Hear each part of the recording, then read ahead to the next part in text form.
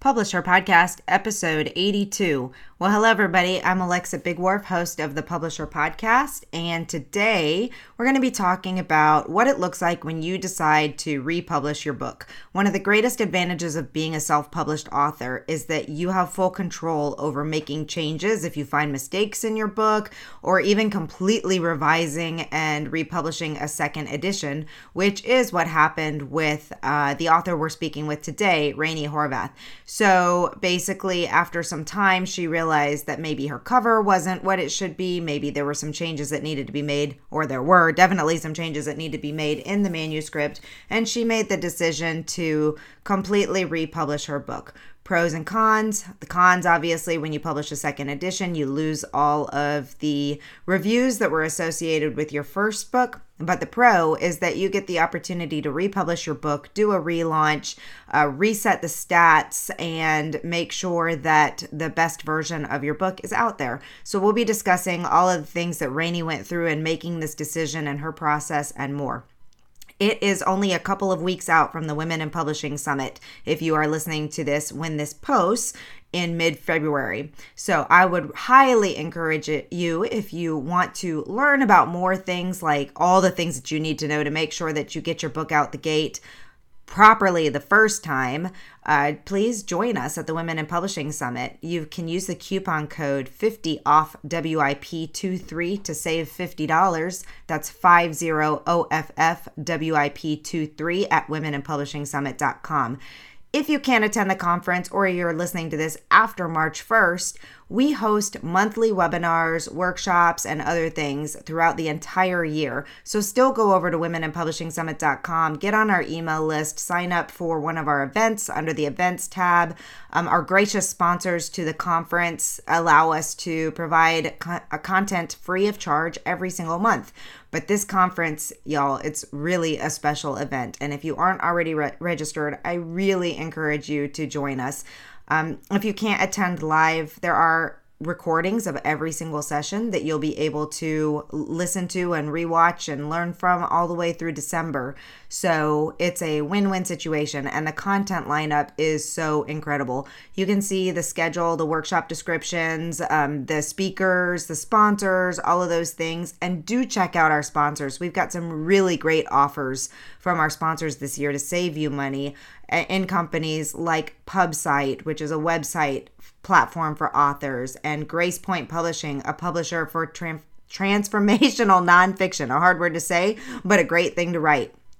Discounts on services offered by our other gold sponsor, Your Book is Your Hook, and what great content Jennifer is bringing to our audience. We've got Pro Writing Aid and Lulu and Book Baby and AutoCrit and so many other great sponsors, Bubblish. So be sure to check out all of those and their special offers. Again, womeninpublishingsummit.com. Okay, enjoy the show.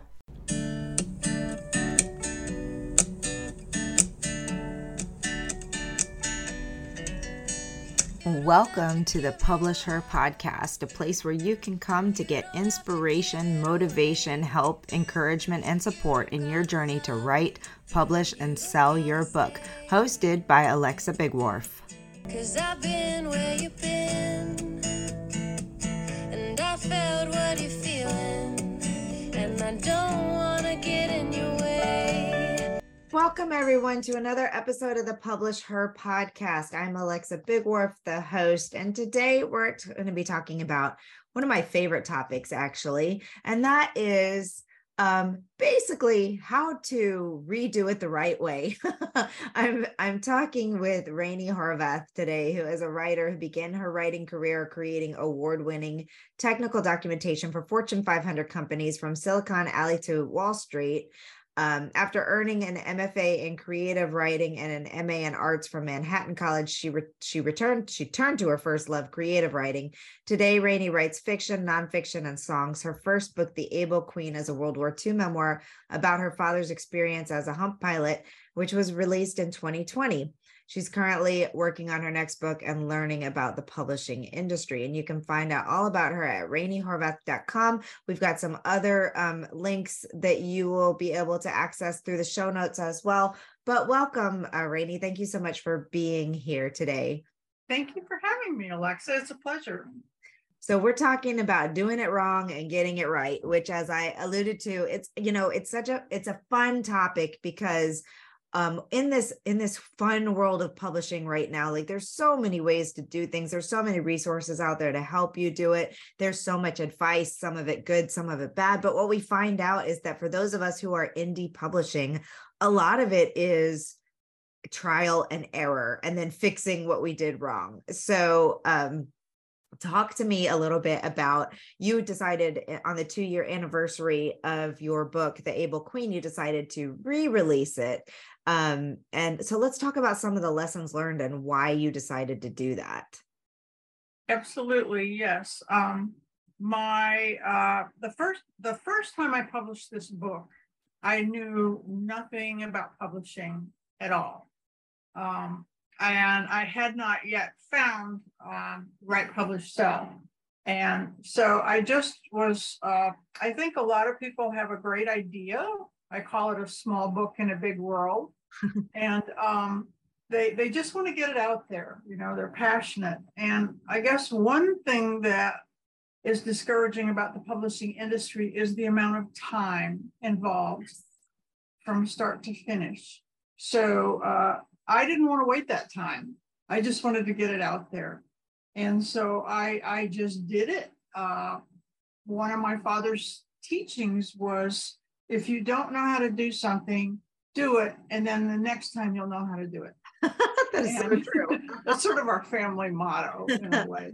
And so I did publish the book, and I was very proud of it until some reviews started coming up on Amazon that were less than flattering and very hurtful, you know, because when you publish a book, it's like your baby, and it matters more than anything. So, you know, I had two choices: to take the book down and forget about it, or to fix it. And I decided, with Alexa's help and Write, Publish, Sell's help, to do it right.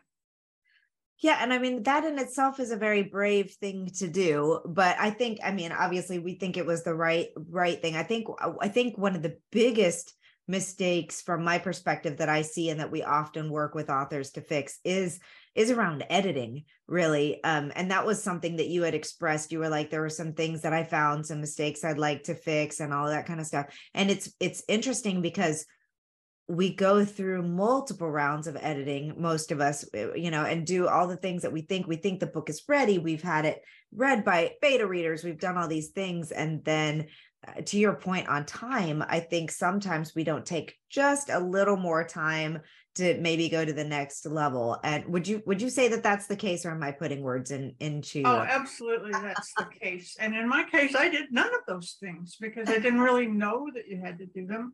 And I guess I had the idea that good content is more important than good form. Oh. And I knew that the story was really, really good, and then it would be very well received. And I also, one thing that I shied away from editors is, this is very much a first person account. And my father was, you know, he was a simple man. And so his language was simple, but I felt it was historically important that it be accurate. And I had this idea that editors would just change my work. They would change it all and rewrite it, and it would like ruin sort of the way the book was. So I just said, oh, you know, I've got Word, and Word's got spell check, and that's good enough. And I'm here to tell you it's not good enough. So when I finally did work with an editor, now editors are my favorite people in the world.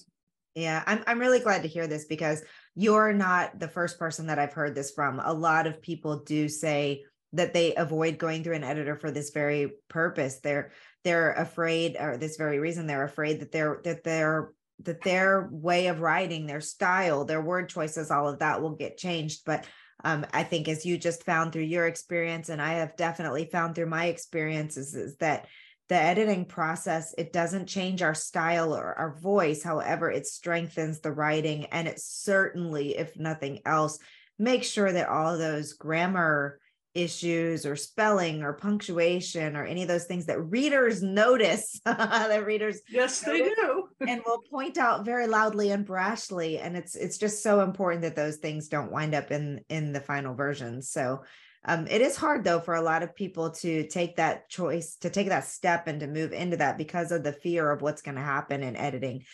Just my own personal experience through my first novel, I thought, okay, that's not even true. When I sent it to developmental editing, I knew the book was a hot mess and I just really needed feedback on the story, getting it, like making sure the story and the characters were going. But once we finally made it into copy editing, like it was truly amazing to me how a good editor can take what you have and just take it to the next level of writing. So important. Absolutely. They really can. They also catch things that you didn't even think of, like right.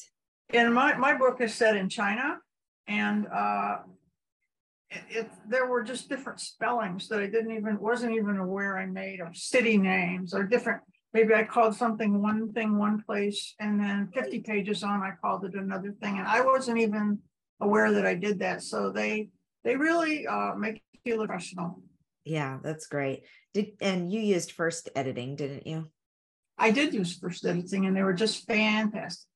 Good. Well, just a shout out to them because they are a sponsor of the Women in Publishing Summit, and they do great work. And we've sent multiple clients through them, and I've been very pleased with all of their work. All right, so I want to go through some of the points that you sent over to me so that we can talk about some of the other specific mistakes and what happened, how you fixed it.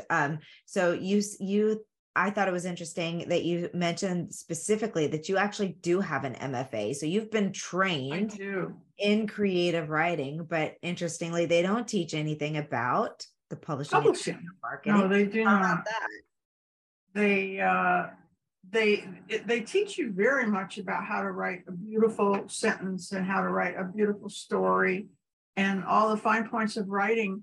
But they sort of assume that you're going to get a publisher. And that they'll take care of everything. And, that's not always the case. Today, it's very hard to get a publisher. And even if you do get a publisher today, I have learned it's not the same as it used to be when we watch these movies, about Eat, Pray, Love or something like that. One of my favorite movies and books. But, everybody doesn't have an editor who lets them live in their house when they get in trouble and cares about them that much. And it's hard to even get an editor to look at your work today. So there it is. Now, one of the other big changes that you made was the cover. So when we put it through, we sent it through to our cover designer and said, let's make this look a little more, let's refresh this. What did you think about that process and what was your original cover like? Who did the original cover? Was it yours or did you have? I did the original cover. I thought I could do everything. And I knew a little Photoshop, and I had some pictures and I had a concept in my mind, an idea. And so I thought, well, I'll just put this together and it'll be fine. And it was okay, but it did look amateurish a bit. And then you sent it through to your people, and it's just beautiful. I just love it. I can't stop looking at it. I believe it was Michelle, right? Michelle Fairbanks. She just captured exactly my idea, my concept. She used all of the elements we talked about and came up with a few of her own. And it totally transformed the book. Now I'm proud of my book to stand up against any book. That's awesome. And Michelle does a wonderful job. And that really the important thing about using a professional cover designer is that they know the elements of how a cover should be laid out, which I think for a lot of us, like we don't really understand unless we're trained in cover design, we don't really understand the font choices and what a difference they make. The placement of the text and how your eye is drawn to different things. And so, yeah, I'm a big fan of people not doing their own covers, but rather hiring someone to do it for them. And it's not as expensive as people think. So if that's one of the pitfalls that you're worried about, that's going to cost thousands of dollars for a cover, there's lots of great people out there that can do one at a reasonable cost. So, all right, let's see. What were some of the other big mistakes that you can think of off the top of your head that you came across, and how did you fix those? One big mistake I made was thinking I could do the layout. Of Mm, course, I wrote the book in Word, you have to. There's a different layout for ebook a little bit than there is for a print book, and it was a lot harder than I thought to give it a professional layout. I had some footnotes in there. I had photographs, and it wasn't professional the way I did it. It was like someone who knows Word trying to figure out how to lay something out. At first, I tried to use Quark Express, uh-huh. and it just didn't work. So I would say definitely don't try and do your own layout unless if you have a very simple book. I think maybe there are some tools out there you can use. But if the book is complicated, I had a large bibliography and credits and things like that. I had pictures. I wanted to have a section showing all my father's medals. And so it's not as easy as it looks. Right. I would definitely agree. And to your point, yeah, if it's like a fiction book that doesn't have anything extra in it, you can use some of the tools like Vellum and some other things that are really great. But I agree with you. As soon as you start getting into anything complicated, it's just best to hire somebody who knows how to do this, unless you're really patient and have a lot of time and know how to use InDesign and are willing to take the time to I do that. tried. I But failed. I would say another big mistake I made, and I actually didn't know this. I didn't know anything about publishing. I didn't build an audience first. Mhm. I didn't. I knew who my niche was. I knew it was fans of World War II books, which there are a lot out there. And I just thought, oh, I'll put it out there and they'll see it and they'll read it. But I've now learned how important it is to build your audience before you publish your book and Right. start a following. And so that was another big thing I did wrong and had to correct. And I guess there are just a lot of little things I did. I mean, there's so many things involved in writing a book that is a historical. This is not historical fiction. It is actually a history book. It's a little bit of a niche market. So I guess maybe if I understood the niche market a little better, then I would have known better how to approach it and find potential readers and get support. Yeah, for sure. That's a big piece of it. And I think a lot of people also fall into this trap where they launch their book and then think they can do the marketing and build the audience after the fact. And then in fact, you find that it's a lot easier if you add in a couple months before you're, from the time the book is finished, before it launches, if you add in some time to actually do some pre-launch marketing, how much better that can set you up for success. At the end of the day, it's still really, really hard. And no matter what you do on the front end, you still have to continue marketing on the back end. And I think that was one of the cool things, though, about you deciding to re-release the book, making those changes and re-releasing, is that it gave you a really good opportunity and around the 2-year anniversary to do another big push and some marketing there. Did you see any results from that, or did you? Oh, very much so. Yes, my sales have been very good. Good. And because this is a small book in a big world, a niche book about sort of an obscure topic, World War II in China, I didn't know how many people would read it, but it's amazing. It's amazing how much it got distributed and how popular it was after I re-released it. That's I guess great. it's the before and after, well, maybe somebody wouldn't pick up an amateur looking book, but somebody would pick up a professional looking. It makes a big difference. It makes a really big difference. And I know one of the things you were worried about was losing the good reviews that came along, but it also was like, well, we're getting rid of the negative reviews from the people who caught your mistakes and did things like that. But I think it's worth noting to people, and yours is the second book that we did a re-release on last year. Another fiction author was having wanted to revamp quite a bit on the inside of her book, and she republished her book, and same thing, like she had a much bigger response to the second book once it had a cover that was more in line with the genre, once she had made those changes and can do all of those things. Plus she'd built up a little bit of an audience by then. So for anyone who's scared of doing a re-release and making changes because of those things, I would say don't be scared and go for it. I think you just have to believe in your book, believe that this book is worth it, and that you want to give it another chance. Everybody deserves a second chance, right? Absolutely. Well, I want to selfishly ask you a question about, you mentioned that things changed for you after you attended the Women in Publishing Summit, in your realization that you knew nothing about what you were doing. So talk a little bit about that, especially with the conference coming up soon. Maybe you can share why that made such a big difference to you. Well, it was probably it changed my life. I'm not kidding you. Wow. It didn't just make my book better. The conference changed my life. I'm now very interested in publishing. And I had no idea what a complex and intricate practice or study or business or whatever you want to call it, self-publishing is, or indie publishing today. And I learned everything I know now. I've learned at the conference, the summit, and then later there were additional classes that you offered, and I took all of them. And I feel like I'm leveled up. I've climbed the ladder of knowledge in publishing.